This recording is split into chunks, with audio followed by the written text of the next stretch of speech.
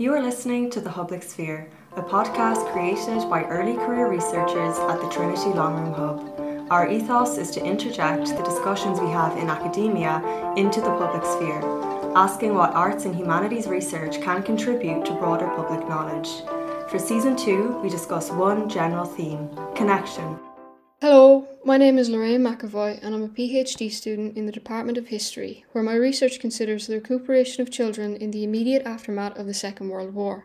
I'm also a member of the history team at the Músaem of Childhood Ireland, Ireland's first island-wide diaspora global and social history museum of childhood. In this episode of The Public Sphere, I speak to Majella McAllister, founder of the Músaem of Childhood and head of its Youth Voices team, and Professor Mary O'Dowd, Professor Emeritus at Queen's University Belfast, who heads up the history team. As the museum pursues the establishment of a physical space, its various voluntary teams have worked on travelling exhibits, community initiatives and projects. I hope you enjoy our discussion about the museum's work, its place in society, and how we can define, represent and respect the many versions of Irish childhood, both past and present. Thank you both as we begin for joining me here today. I'm absolutely delighted to have you, Majella and Mary, and I'm really looking forward to talking to you about the Músaem of Childhood Ireland. My first question is for Majella, and it could be an easy question and it could be a terrible question, but it's, where does the idea for the Músaem of Childhood come from? Oh, okay, that could be, this could be a very long question. Okay, so let me start at the beginning of where this all started. And I suppose there are a couple of events that led up to, well, the 30-year incubation period for the Músaem of Childhood Ireland in my head. But I think probably one of the first things was the death of Anne Lovett and her baby son in Longford. So that was one of them. I think another sort of event that happened was the loss of the wonderful Hicks and Sons of Dublin doll house to the Lego Foundation in Denmark.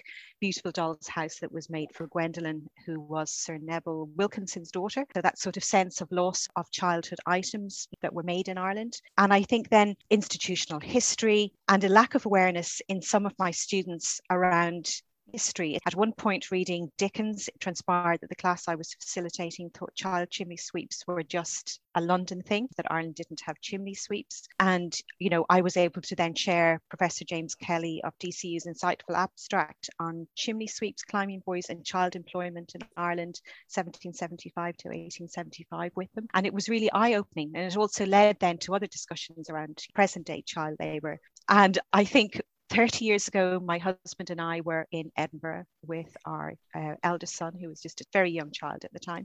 And we were very tired with crying child all night, and we were very fractious with each other. And we stumbled on the Edinburgh Músaem of Childhood. And I mean, our son promptly fell asleep. So it was just the two of us in the Edinburgh Músaem of Childhood, which was mostly displays. But the conversation that it facilitated between us both was incredibly important to us. You know, even in hindsight, even when we look back on that moment, we learned so much about each other. And I suppose, you know, that deeper understanding was really important. So I think the power of stories and being able to share stories is also a little bit of background to the formation of the Músaem of Childhood Ireland.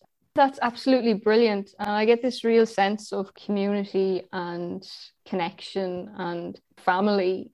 To follow up then with Mary and to ask you, I know you're an active academic, you have a marvellous track record of being involved with the public that I think most of us early career researchers would aspire to. And if I'm not mistaken, you know, these early movements like the foundation of the Women's History Association in Ireland. And I just wonder, what drew you to the Músaem of Childhood Ireland? Well, I got involved because of Majella. Majella is a very persistent person. And I think she asked me 3 or 4 times before I actually said yes. And I said yes because she was so persistent. And this whole idea of the museum, it would be nowhere without Majella. It's really her dream and her energy and persistence that has led to us being where we are now, where we're actively negotiating and discussing possible buildings for the museum. And it is all due to Majella. So that was my main motivation in joining. I was also interested in it because I used to teach a course in Queen's called Love, Life and Death, which went from infancy and childbirth in Britain and Ireland from about the Middle Age period up to the 18th century, from childbirth through early childhood, teenage years, and then into adulthood, marriage and work, and then finally death. So I got very interested in the history of childhood teaching that course and realized how much there is, particularly in American and English historiography. American and English historians are way ahead of us, really, in terms of studying the history of childhood, because I was teaching it with two of my English colleagues, and they had loads of material to draw on from English history writing. And they were very keen, because we're based in Queen's, to include Ireland. And I was desperately trying to find material that they could use as well as I could use. But there wasn't that much we could use, particularly for that early period. So we had to rely mainly on documents and original sources to find some material. And then I began from that to write a couple of articles on the history of childhood in Ireland. So it just developed as an interest through teaching, really.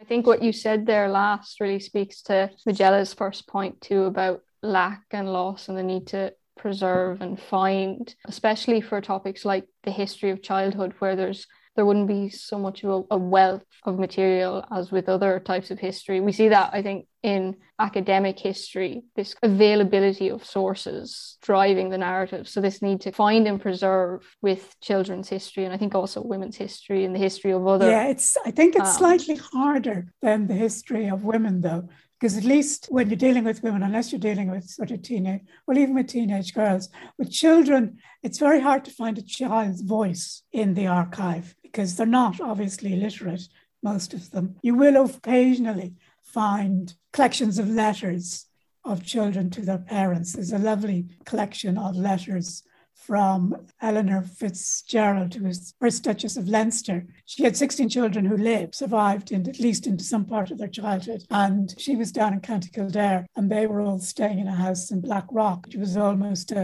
like a children's home with all the children in it. And their tutor was this Scottish man, William Ogilvy, with whom their mother subsequently had an affair and then married. But there's lovely letters that she insisted that they write to her. And often the tutor would put in a few lines at the end. But they're in the National Library. There must be 20 or 30 of those letters. But it's rare enough that you'll find even a collection of letters like that. You might find the odd one. So you could say with women's history in the past, so it's not the case, I think, anymore, that women were ignored in the archive, like the historians just didn't see them.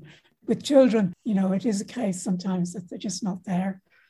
And the same with children in institutional care. You'll find the government reports, as in the mother and baby home report, that it's all through official documents or it's through the people who ran the institution making reports. But it's extremely difficult to find the actual voices at the time of the children or the young girls.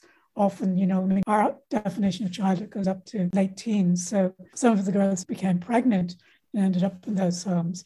Were really, in many ways, children themselves. But you very rarely get their voices coming through the archive. You obviously get memories and subsequent accounts of what happened.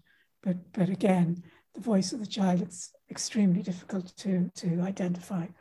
Absolutely. That difficulty of getting the voice of the child in the present moment, it seems it's always mediated either by adults or by time. You mentioned this point of how we define childhood, and that's something I wanted to come on to and to ask you both your thoughts on. So the Músaem of Childhood Ireland, how do we define childhood in Ireland? What are the parameters of that?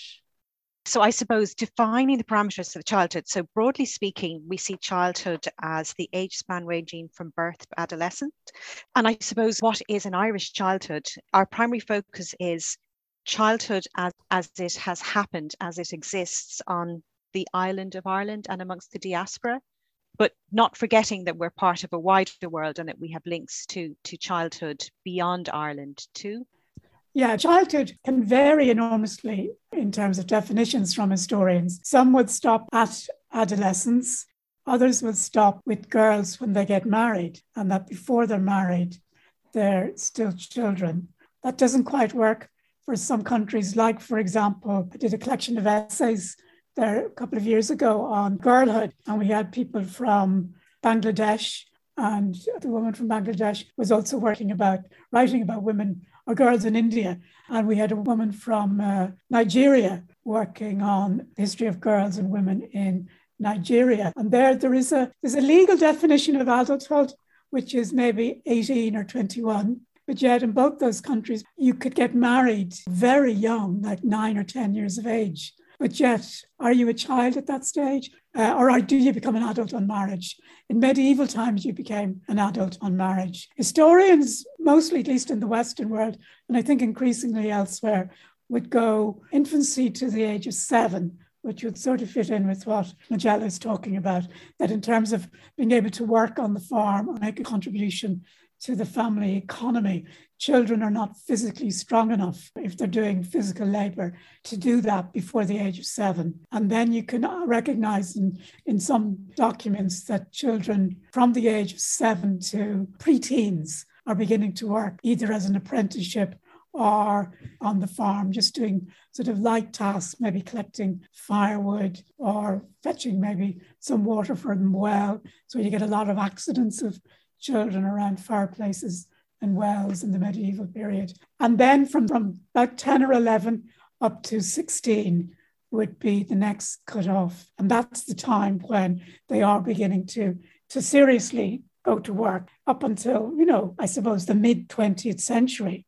Even in Ireland, girls and boys would have gone to work 13, 14, 15. In Belfast, girls would have started working in the mills when they were about 12 years of age. So that's a crucial time when they're transitioning from childhood to adulthood. And from 16 onwards then, when the cutoff spot is, are you an adult when you're 16? You could serve in the army, you could serve in the local militias in Ireland from 16 onwards until you were 60.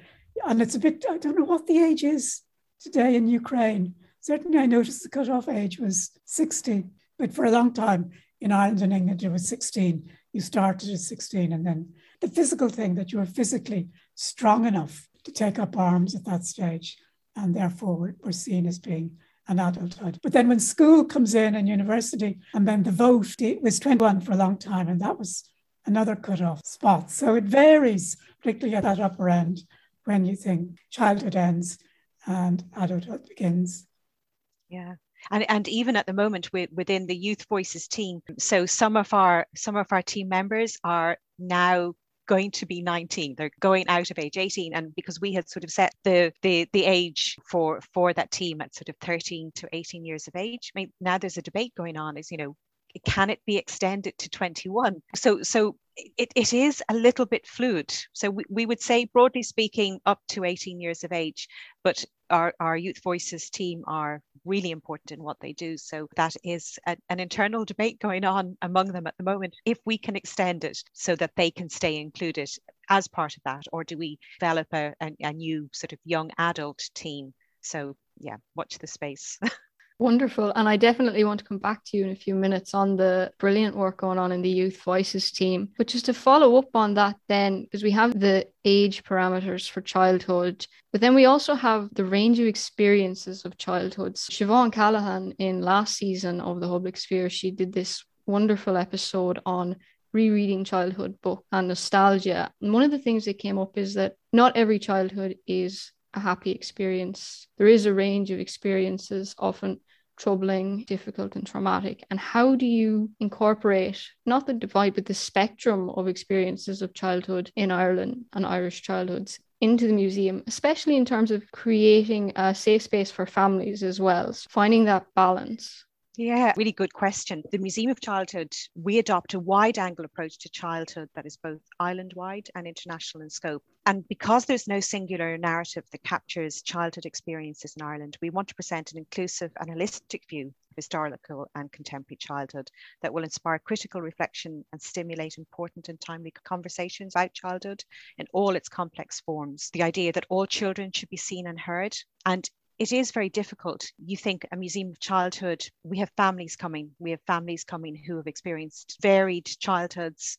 And within that, Mary and I were part of a conversation about how we organise the difficult and the sensitive histories around childhood in a museum that won't impact on children, won't make it upsetting for children within the museum, won't make it upsetting for people who have experienced childhood that hasn't been happy. And the idea that it will be completely accessible, but that you won't stumble across it. You will make a deliberate decision to view that history through on a mezzanine level or through another door. I think, Mary, would you like to continue? Yeah, I mean, with that too? there's two different issues there. In terms of nostalgia, I think it has a place because obviously it's the thing that might get adults into a childhood museum. And I think on the website, there's an awful lot of people remembering their childhood and having good memories of it and having therefore an interest in the history of childhood. So it's good for getting people engaged, but it just couldn't be all that we do in the museum because it gives, as you said, it gives a very comfortable view of the history of childhood. And obviously not everybody had a happy childhood. So in terms of nostalgia, what I would like is to use some of the collection to present visual things like dolls or toys that will delight children of all backgrounds and that they will be interested in seeing them, but also to try and use them to tell different stories that might appeal to the adults around those objects. But yes, there's a different childhood to be told. Travelers would be one story of childhood that would be very different from many of the other mainstream, if you like, stories of children. And obviously the new Irish will have different memories of childhood, speaking 2 languages, speaking 3 languages, or remembering coming to Ireland as children, moving into a completely different culture. So that would be, I think, a very interesting story to tell if we can tell it. But then there is obviously the big stain on the history of childhood in Ireland, which is institutional care and the state's funding of institutional care and all of the terrible stories that have come out of those institutions about the way in which children were treated. And we would like to tell that story very much, but we would also like to see the museum perhaps as a way of commemorating many of the children who spent some years in those institutions and who lived later in life to tell us finally and to break the silence about what happened to them in those institutions. So we would like to see a Museum of Childhood as some way in which Irish society can commemorate and remember the experiences of those women. But obviously too, for children who grew up on the men and women who are now adults, visiting that museum, or indeed children just encountering all of that very bleak history could be very upsetting. So as Majella is saying, our plan is to have it slightly removed from other exhibitions and to let people know where it is, and they can choose if they want to bring their children into it or if they themselves want to look at it. And also as well, not to forget that, the experiences of children growing up in direct provision in Ireland is also incredibly important. So it's, it's always for us, it's always the history, but it's also what is happening right now. Thank you so much, both of you, for such a marvelous answer to that question. There's so much to unpack there. And I love this idea of the layers of experience. And I think you've spoken, Majella, before about the museum as somewhere you don't just go once on your holidays, but somewhere you can visit. And I love this idea that maybe people can grow with the museum and experience it differently as they age. Another thing you've kind of really mentioned here is just the openness and the care with which the museum is treating the stories of Irish childhood and the range of experiences. Mary told us at the start about how she was wrangled in by Majella's able arms. And I just want to ask you about all of the others who have fallen into your clutches and all of the other teams, as well as the history team that you've drawn in. And if you could give us kind of the range of groups and experience that you've kind of brought together. Okay, so I should say, first of all, that I never, ever wanted to start a Museum of Childhood Ireland. I always waited for it to happen. I always thought that somebody out there, who would be perfect to do this would actually do it. And in that 30 years where every year I wish we had this, and it hadn't happened. So I suppose, by the time I was ready to begin and I was ready to commit to it, I had spent a lot of time thinking about it. And then there were people that, I really admired. Obviously, Mary O'Dowd was one of the people. So that was my hit list of people that I really wanted to get involved in the museum. People who are experts in their field. And I think my idea was, I'm not an expert, I'm a generalist across a lot of areas. And out of respect for children and childhood, the idea that we could get people who were absolutely at the top of their field, who had the expertise and had the knowledge, so that what we were going to offer wasn't, and I like toy museums. I have nothing against toy museums, but I was always a little disappointed with toy museums that if you went along and you saw something that you didn't know, there were questions that I wanted answered, like who owned it and why and where. I had so many other questions that could have simply been answered. So having Mary and the whole history team involved is incredible. We have an education team. It's headed up by Dr. Matthew Fogarty, and they do wonderful work there. Rebecca Jackson, who heads up the children's rights team. Aoife O'Siron, who is in charge of children's literature. We're really lucky in the expertise that we have drawn together, all voluntary. Everybody does this in their spare time. And I think we've just been incredibly lucky to be able to draw all of these people together. I feel very privileged to know the people that I've come to know in the museum. I'm not going to cry, but I'm quite emotional about it. I think I wasn't qualified to do this, but they have made it an incredibly easy task for me. That persistence that everybody firmly believes that Ireland needs a museum of childhood in this sort of way. As you said, the layering of it, somewhere where children can go. We didn't want it in the middle of the countryside. We wanted it in a city. We wanted it to be really accessible. We fought really hard to find a building that could be made completely accessible by having a lift to all the floors, both for people who will come to the museum and also for people to work there. So that sort of inclusive and diverse experience of childhood and diverse audience could be accommodated there. So an absolutely marvelous team. I'm kind of a bit speechless about them.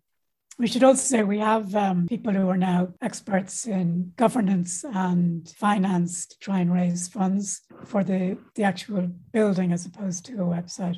Marketing and social media too. Yeah, and they're all experts in their field and really keen to get this off the ground in terms of a physical building. Yeah. And the support from the public as well has been amazing. The last time I think we looked at our Facebook page, there were 33,000 followers. So that's, that is quite something. It really is growing, and the interest around it, because that is what's going to make this, people being interested in the subject. Yeah, that's something that's really struck me, the scope and ambition, but also the response that has really matched it from communities. And I love reading the Facebook posts and the stories that people post and how they engage with it. And that's something I also wanted to ask you about, is the various mediums through which the museum are connecting with people. And especially in these times, the last 2 years with COVID have been so tough, but how the museum have managed to connect with people in the different projects you've run throughout the pandemic. Mary might actually like to talk. I mean, our history team won the Heritage Council Award, the County Heritage Council Award for the history project that they did last year. And it was just wonderful. So Mary might even like just to tell about that. Yeah, I mean, we did a webinar because we couldn't do it in person. So, we did a discussion among historians about the history of childhood from Mesolithic period up to the 18th century with 4 different historians just presenting their research. It was nice because I think all of it was based on original research and new research of the period. So, and it was great that everybody was very enthusiastic about doing it. And, for me, I mean, they were all interesting. One of the ones that I think was most memorable was Eileen Murphy, who is a professor of archaeology in Queen's University Belfast. And they've been looking at graves going back to at least the medieval period and earlier, and identifying graves of children. And she showed us some of the graves. One of them was a very poignant one of obviously a woman who died in childbirth, and you could still see the child inside the woman who hadn't given birth before she died. And there was also one of the things that I remember too was the grave of a child in which there were bits of broken pottery put into the grave. And in the past, our archaeologists would perhaps have identified that as, for some religious reason or with some ritual attached to this broken pottery. And I just said, well, it could be a lot simpler than that. It could just be a mother burying her child and putting in something that the child could play with in the afterlife, if you like. And then she showed us a photograph, an early photograph of children, I think, in the west of Ireland in the late 19th century, playing with bits of broken pottery. And it was just a reminder that nowadays children play with toys, particularly in the Western world. Manufactured toys are actually quite a late development. Toy shops, say in Dublin, really only begin in the 18th century. And it's really only in the 19th and 20th century that you get toys as a normal part of childhood. And before that, children would play with anything that they could find around the farm or around the household. So broken bits of pottery, maybe a bit of an old teapot or a handle could be something that a child could use. So her grave struck a chord with me, and just childhood can be the same right through. Children will entertain themselves with whatever they can find. Sometimes you do actually, if you look at refugee sites, newsreels of refugee sites, you do see children playing with bits and pieces that they found or find around the camp. If they don't have a toy, they play with something else. Yeah, even in Dublin City in sort of the 1940s, I remember seeing photographs, 1940s and 50s, and actually even into the 60s, of children playing what they called Chaney, Chaney. Oh yeah, it's a Wexford thing. Okay, and yeah. it was broken pieces of pottery, and they used to make shops. They would have shops selling these things and things too. So there certainly is. But yeah, so I mean that was amazing to win that award. We also got shortlisted. Quite surprisingly, we weren't expecting it at all, but somebody obviously had put us forward for an award, and we got shortlisted to the final 6. So ourselves, the Glucksman, the Warhol Museum, and the Glaser Museum in Montana, the Reich Museum in Amsterdam, and the National Gallery of Singapore. And us, the final 6 for a Kids in Museums Award, which is very prestigious. And we contacted to say, look, we are a museum project. We're online and in pop-up form. We don't have a physical museum yet. And they said it was due to the quality of our programming that we had been included. So that was a very nice award to win. That was in 2020. Yeah, they certainly help morale, which is important too. I have to ask you, Majella, about the Lekela project. Oh, Project 2020 Together, Lekela. Yeah, again, that was it connected, much more widely than we ever imagined. But I think we started to hear sort of the news sort of came out of China about the pandemic. And I think really before I really paid attention to it, it had reached Italy. And I was looking at the plight. One particular image of a child on a balcony thanking the Red Cross, who were below in the street. And it really got me. That's almost that same afternoon, my sister came to the house with my nieces, and all us adults, we were all sort of chatting away about what might happen, imagining what the pandemic might actually bring. And one niece was out playing, completely oblivious to it, not listening at all. And I looked, and one of my nieces was behind the couch having a good old listen to everybody. And she reminded me of me, because it's what I spent most of my childhood doing. I was always listening to adult conversation and hearing things that I shouldn't have. And consequently, I was a worrier. And I thought, there are children all over the world who are listening, and they're listening to adult conversation. And, most of the focus is on what will we as adults do. And we started Project 2020 together, Michaela, as a way of, I suppose it was a mental health resource primarily for children to be able to say what it was they were feeling. And I suppose in ways it's an archive, so we can look back on it as well. But it was primarily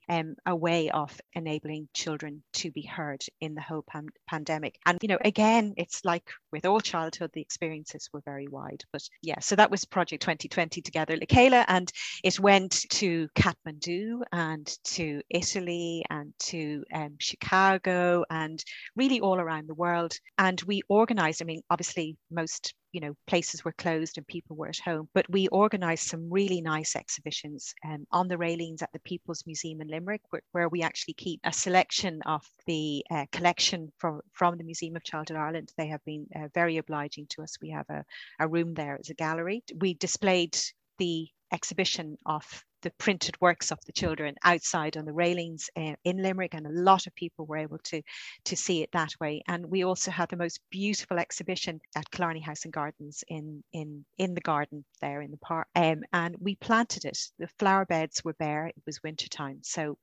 attached the corrie board printed images from the children's work, and we planted it in the flower beds like they were just growing up through it, and it was very well received. And I think for adults it was a way to reflect and to hear the voices of the children, their own voice, their own work. And for other children it was a way for them to help them to express themselves too, because sometimes they saw their reaction perhaps in another child's work, or echoes of it. That was Project 2020.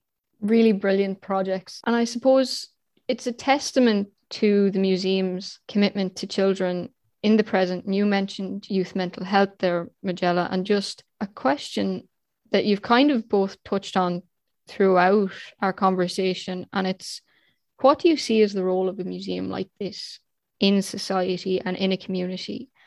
We're going to have to balance, or we keep trying to balance, being a space that children will want to come back to, because very often the only time people have been in a museum is when they've been there as children or on a school visit, and they don't particularly want to go back. Whereas we hope this museum would be different, because there will be a lot of spaces where children can play, a lot of things for them to physically do to fund the museum.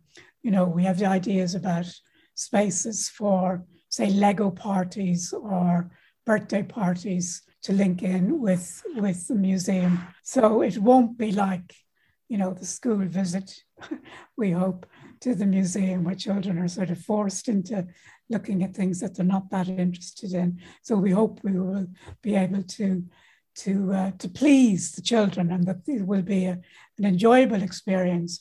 But we want to balance that also with saying something about the role of children in Irish society, and also, as I've said earlier, to sort of, be a permanent reminder of how Irish society didn't always treat its children very well. And indeed, Majella has mentioned direct provision, that children who are homeless, living in hotel rooms or whatever. Or traveller children. Traveller children, that, they're not treated very well. And so we want to be able to say something about that as well, and to be a site where these ideas are raised and questioned, to make children as well as adults also aware that not every child has a happy childhood. At a local level, we just hope that it will attract families, and, just in sheer practical terms, that it will have a tourist appeal, and that there will be a financial element to it in terms of being sustainable. So we just to make children and adults think about children's history, children's rights in the past, but also children's rights in the present. And maybe ask, where was the T-shirt they have on bought, or where was the toy made, and were there children involved? Might be another way of looking at it as well.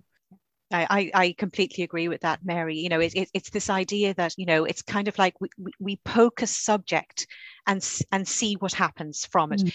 The happier or more nostalgic sort of items. But we had, when we had the Crawley doll on display there, we heard all the good stories, but we also heard some pretty horrible stories around Crawley dolls too. And I think that the possibilities and the potential within the museum for facilitating all of those. I also love, I think I said it before, I always see this as layering. So, when you come into the museum as a child, there will be things there for you to do.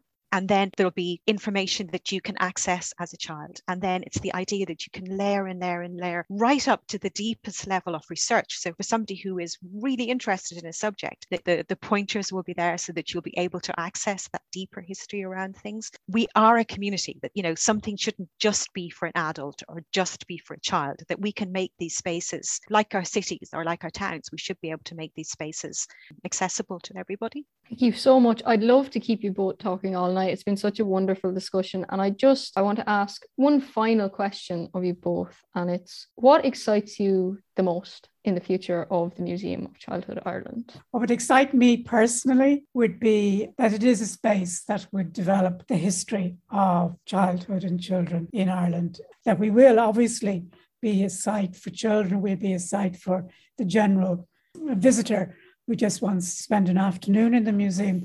But we will also have, hopefully, either interns or visiting fellows who will be able to do serious research around some of the objects that we have in the museum, but also around the history of childhood in general in Ireland, and that we might accumulate research around the history of children in Ireland. Sarah Ann Buckley, who is a member of the history group, she has this wonderful idea of maybe in time that we'd be able to put together a big anthology of history of Irish childhood. She's thinking of something along the lines of the history of the Great Famine or the history of the Irish Revolution that University College Cork published. That's, personally, that would be what would excite me most about it. But obviously, all of the other things will come first.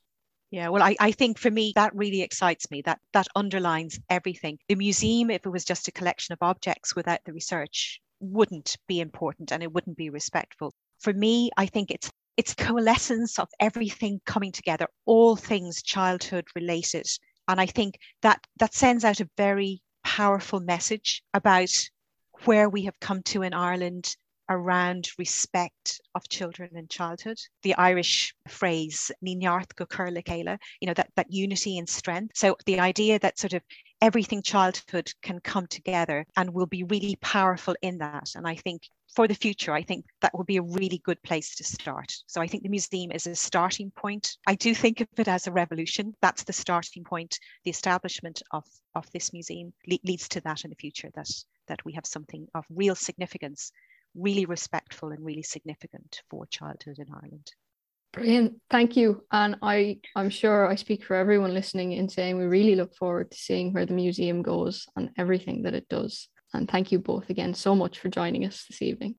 If you've listened to this or any other episode of the Public Sphere podcast, we'd love to know what you think and would appreciate if you could visit our webpage at bit.ly/publicsphere and answer a few questions that'll really make a difference to how we plan for future episodes. The Public Sphere is a podcast produced by early career researchers at the Trinity Longroom Hub. For more information on this podcast episode, follow our Twitter account at Public Sphere, where you will be directed to our show notes and website. The second season of the Public Sphere is produced by Conor Brennan, Orla Darling, Lisa Doyle, Courtney Helen Gryle, Tom Hegley, Lorraine McAvoy and Ellen O'Neill, with many thanks for our jingle to Angus O'Loughlin.